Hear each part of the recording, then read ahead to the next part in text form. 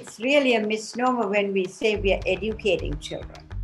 Children are educating themselves.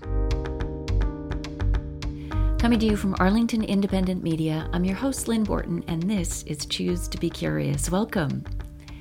One of the very first curiosity quotes I came across when I was getting started with Choose to Be Curious was a wonderful line from Eleanor Roosevelt. I think at a child's birth, if a mother could ask a fairy godmother for the most useful gift, that gift would be curiosity. As I've learned more, it seems like we've all got fairy godmothers because children are indeed endowed with remarkable curiosity. But somewhere along the way, everyone seems to agree something changes and that curiosity wanes. But does that have to be true? This is a show all about curiosity. We talk about research and theory, but mostly it's conversations about how curiosity shows up in work and life. If you've listened to enough of my shows, you know there are certain themes that come up a lot, and that one show will often inspire another. That's very much the case this time. Some weeks ago, I interviewed Jamie Giroux, a researcher at the University of Virginia who's looking at curiosity, science thinking, uncertainty, and kids. In a clip that didn't actually make it into that episode, Jamie spoke about some promising educational models that she's curious to study further. So that made me think of conversations I'd had with Kate McCauley, another guest and Choose to Be Curious sponsor, thank you, Kate, about work she's done in helping to train Montessori teachers in collaboration with Chandra Fernando.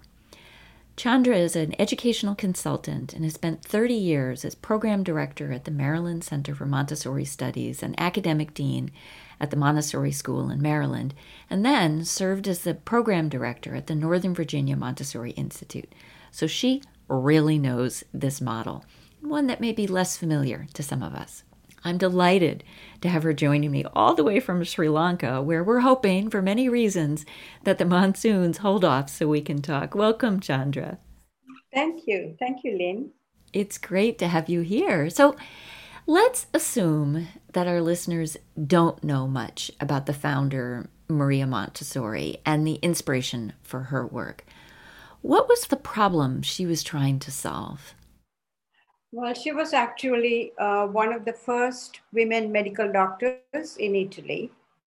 And she was an only child. And in her day, women did not go and try to become doctors or engineers. But she was different. She was a revolutionary. So first she wanted to be an engineer, and her father said no.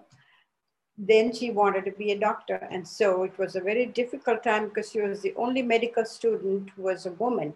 She had to go in the night by herself to dissect the cadavers because the men would not be there when she was doing it. So it was very, very difficult. And she almost gave up, except one day she was walking back home to her mother's house. She was very downhearted because she didn't think these men will ever let her finish her medical studies. As she was walking near the park, she saw this little girl dancing around with her mother. And something awakened her interest in that. And so then, as soon as she became a doctor, she became interested in education, trying to figure out how children learn. So she started at the University of Rome. There was a lab school where children with learning differences were there. She started with them.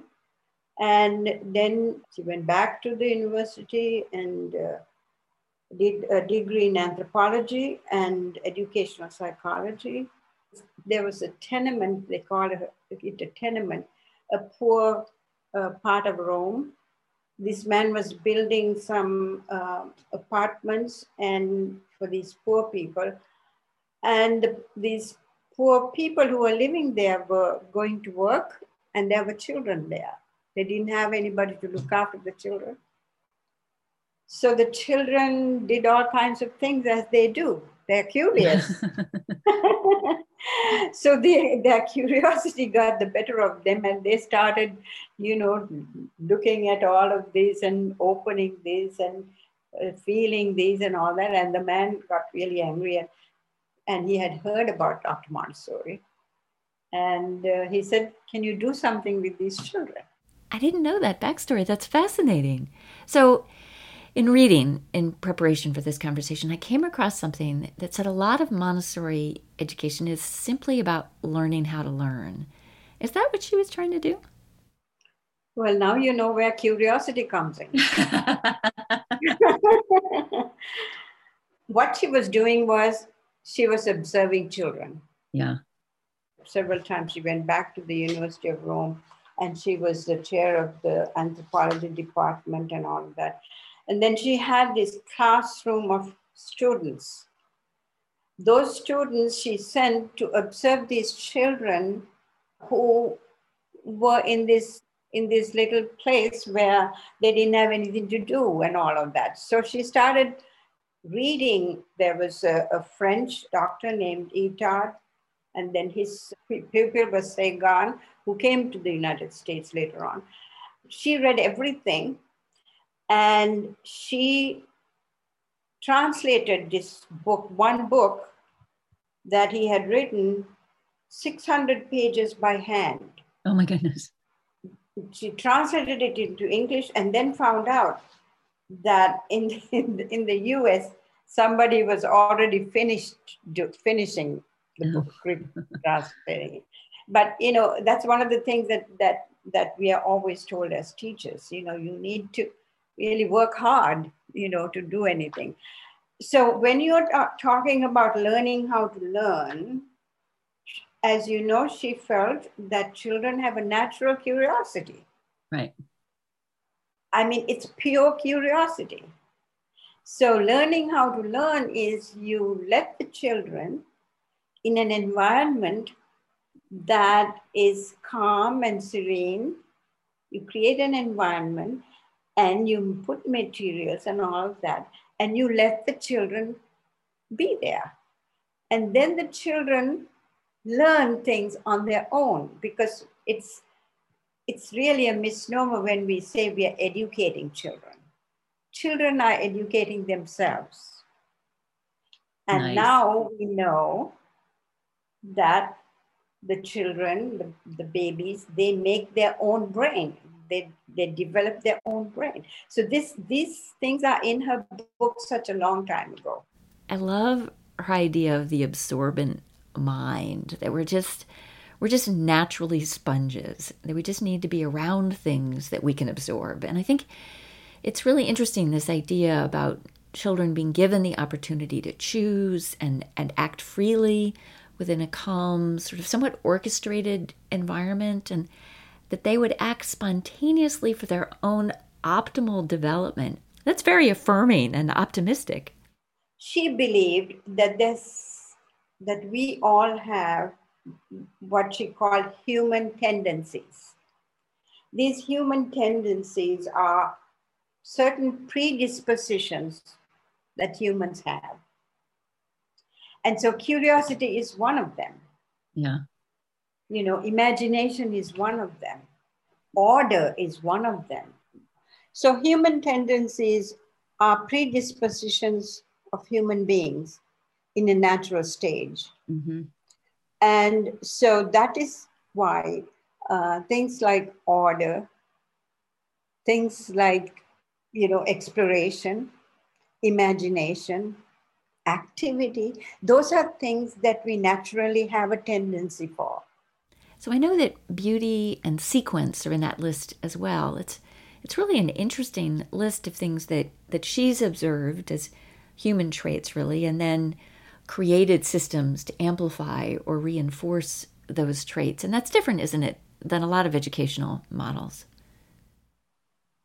As she said, I did not invent the Montessori method. I just took what the children gave me and put it into some form. That's what she said. So it's all on observation. Yeah. Teachers are trained highly in observation. And it's a special kind of observation, which is not a clinical observation that normally psychologists will tell you about. Her observation was through the love for the child. So there is an emotional part that she brings into it. Mm-hmm. It is not kind of a cold observation. Sometimes I find some teachers who are not experienced, they always look for something wrong the child is doing. So, when you're the academic dean and the teachers come to you and say, oh, this child did this and this and this, I used to say to the teachers, write down 3 things that you were very happy about that this child did. And the whole thing turns around. Yeah. Because it's our perception of what you see. So Montessori teachers are trained, very highly trained in observation. The whole method is based on observation. And so when we are talking about beauty and all of that, what she is saying is we have to give the best to the child. So when you prepare the environment, we call it the prepared environment. The classroom is called the prepared environment. So we have a prepared environment and we have a prepared teacher. She talked about a triad. So there's a triangle. There's the child, there's the environment, and there's the adult. So whether you talk about the home environment or the school environment, those 3 things are there. And of course, the child is really the center of the environment. So the child is central to our classrooms. It is not about what we want to do. We have to follow the child. And so when you were talking about the absorbent mind, there are 2. That is when the child is young, from birth to 6 years. There are 2 things that the child is guided by. One is the absorbent mind, because he absorbs everything that he sees and hears and all through his senses. And the other one, she named it sensitive periods. Now in modern literature, they call it critical periods. If you read any of these neuroscientist things, that is what they call it, critical periods. Actually now, because of neuroscience, you can actually see the brain waves on a PET scan, how these sensitive periods work. So when a child sees, again, going back to curiosity, when a child sees something, he's attracted to that, and then you can actually see the brain waves working. So the teachers are trained, but in your triangle, you talk about the adult. So part of a child's life, that's a teacher, but more, it's maybe a parent or a guardian of some sort. What are some of the things that you would want parents or guardians to know or do? Nowadays, they spend more time with us than with their parents. Well, that's probably true for a lot of them, yeah. It wasn't like that earlier. So that is one of our challenges, is to do parent education, because Montessori is so different from any other system. So we have to train our parents, don't give too much help. The child can do it himself. Child is what always saying to us, I can do it myself. Whether he verbalizes it or not, because he has to go out there, because of that curiosity, he has to go there and touch that and look at it, and that has to be encouraged. So that is a part that is a challenge for us when we have parents who want to do everything for the child. So the children learn through experimentation. It's very scientific. Which also means they're learning through failure, right? And for your parents, it's one of the hard things to see happen, right? You don't want to see your kids fail, and yet that's how they learn. Exactly. They make mistakes. Mistakes are very important in Montessori. So they learn by making mistakes, and they correct their own mistakes all the time. Now, there are some self-correcting materials, but there are others that you really have to, put yourself into. So one is the inherent capacity to learn. Children have an inherent capacity, inherent curiosity. And then there has to be self-directed exploration.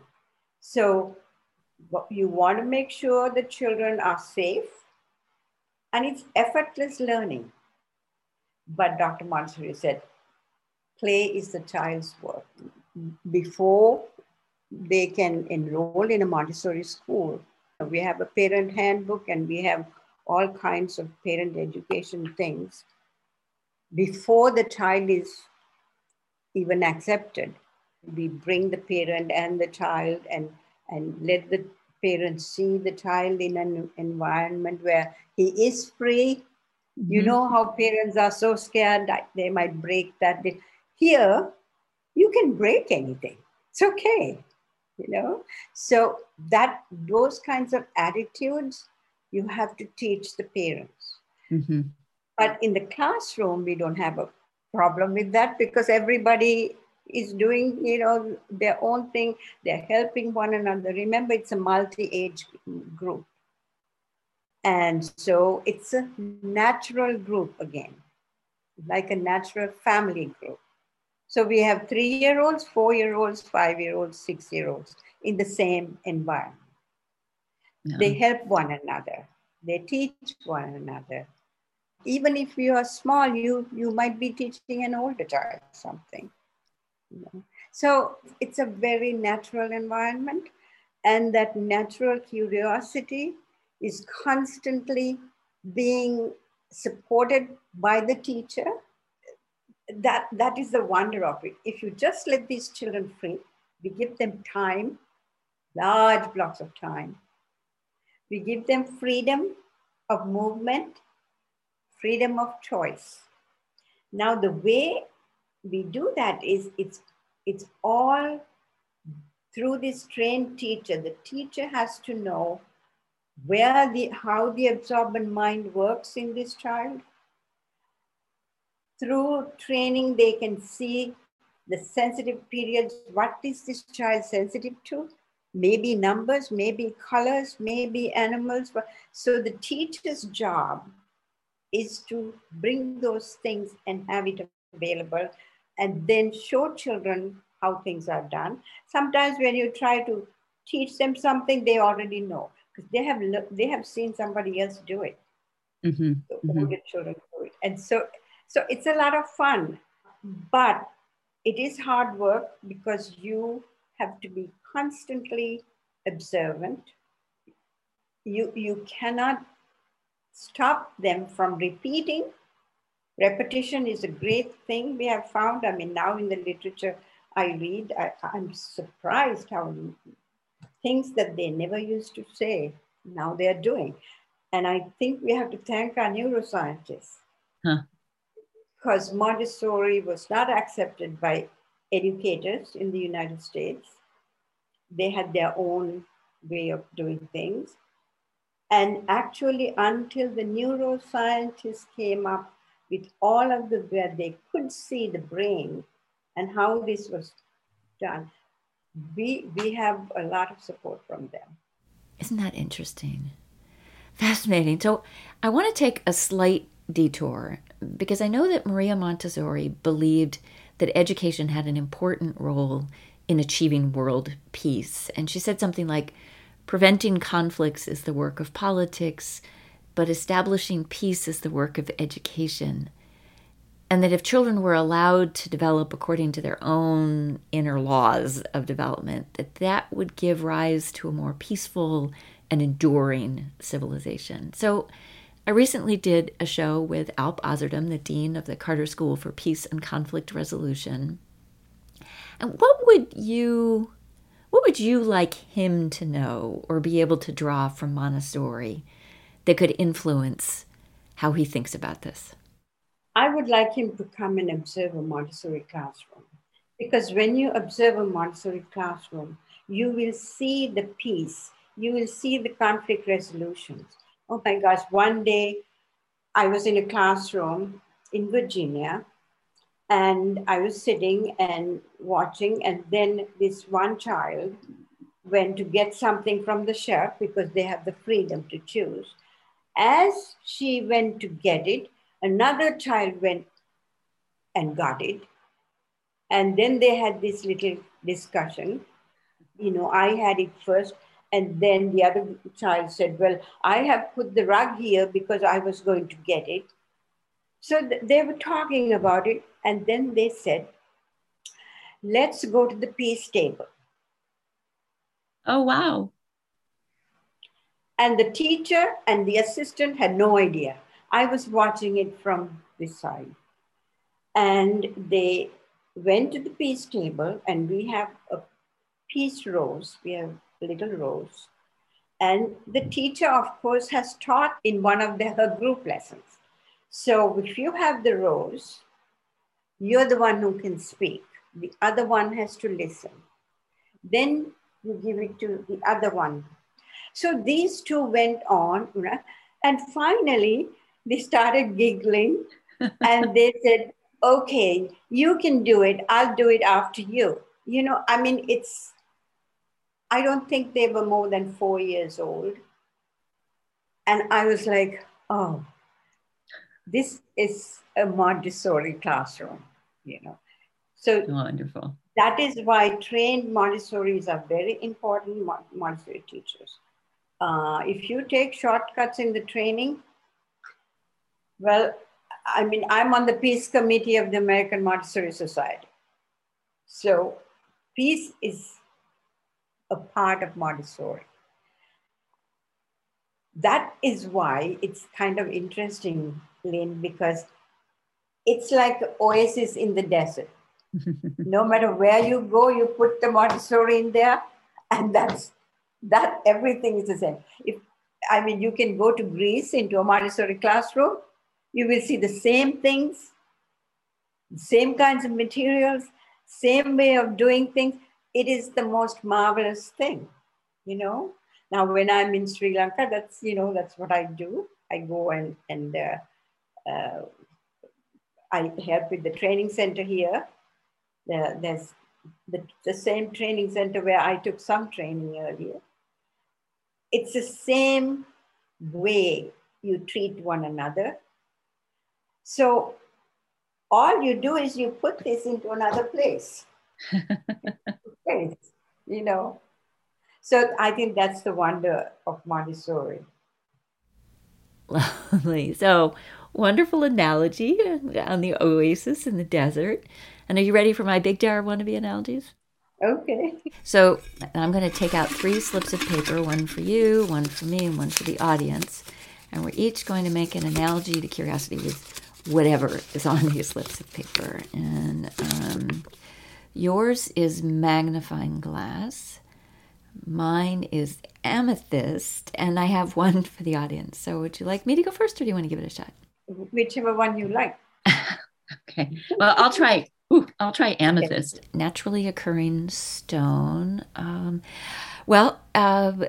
Curiosity is like an amethyst that we have to dig for it, and then once we extract it, we chip away at it, we polish it, we shine it, and we make something that's valuable and beautiful for us and for others to enjoy. That's how curiosity is like an amethyst. How is curiosity like a magnifying glass? I think that's just it's just made that way. I mean, curiosity is like a magnifying glass. You have to realize that curiosity isn't just not, as some people say, wanting to know or, looking at knowledge. Curiosity is beyond what you see. Curiosity is making connections with what you see or what you hear or whatever you have the senses do. But so curiosity is not just knowledge where you ask a question and you get an answer. That's not curiosity. Curiosity is going beyond that to make the connection. And the magnifying glass is a wonderful thing. If you take one of those pine cones and look at it through the magnifying glass, you will see a whole different world. a really wonderful world. So I think that's how I think. I like that a lot. An audience, yours is dictionary. How is curiosity like the dictionary? Let us know. Facebook, Twitter, #analogy. Well, Chandra, this has been lovely. Thank you so much for this in the heat and the rain of Sri Lanka. And I'm so glad that we finally got to connect. Yeah, thank you so much for having me. I find that, you have a lovely way of discussing things. It's just, really a real Montessori way. I take that as a high compliment. Yeah, thank you so much for having me, Lynn. You've been listening to WERA 96.7 FM. If you joined us late or want to catch up with this or any of the other great shows here on Radio Arlington, check us out online and on demand at WERA.FM. You can find all my previous episodes on iTunes, Apple Podcasts, Stitcher, Mixcloud, SoundCloud, and Facebook, all at Choose to Be Curious, or on my website at choosetobecurious.com. I hope you follow me there and on Twitter at choose2BCurious. Don't forget to send us your dictionary analogy, #analogy. Many thanks to my guest, Chandra Fernando, to Kate McCauley for the introduction, and Jamie Giroux for the inspiration. You can find my conversation with Jamie on my website, as well as other great links about Montessori method. Many thanks, too, to Sean Ballack, product of the Montessori method, for our theme and other music. I hope you'll join me again next time, and until then, choose to be curious. Funding for Choose to Be Curious on WERA 96.7 FM is provided in part by the Center for Parents and Teens, where families are strengthened through a connection built through positive communication, mutual understanding, and realistic expectations of one another. For more information, visit www.centerforparentsandteens.com.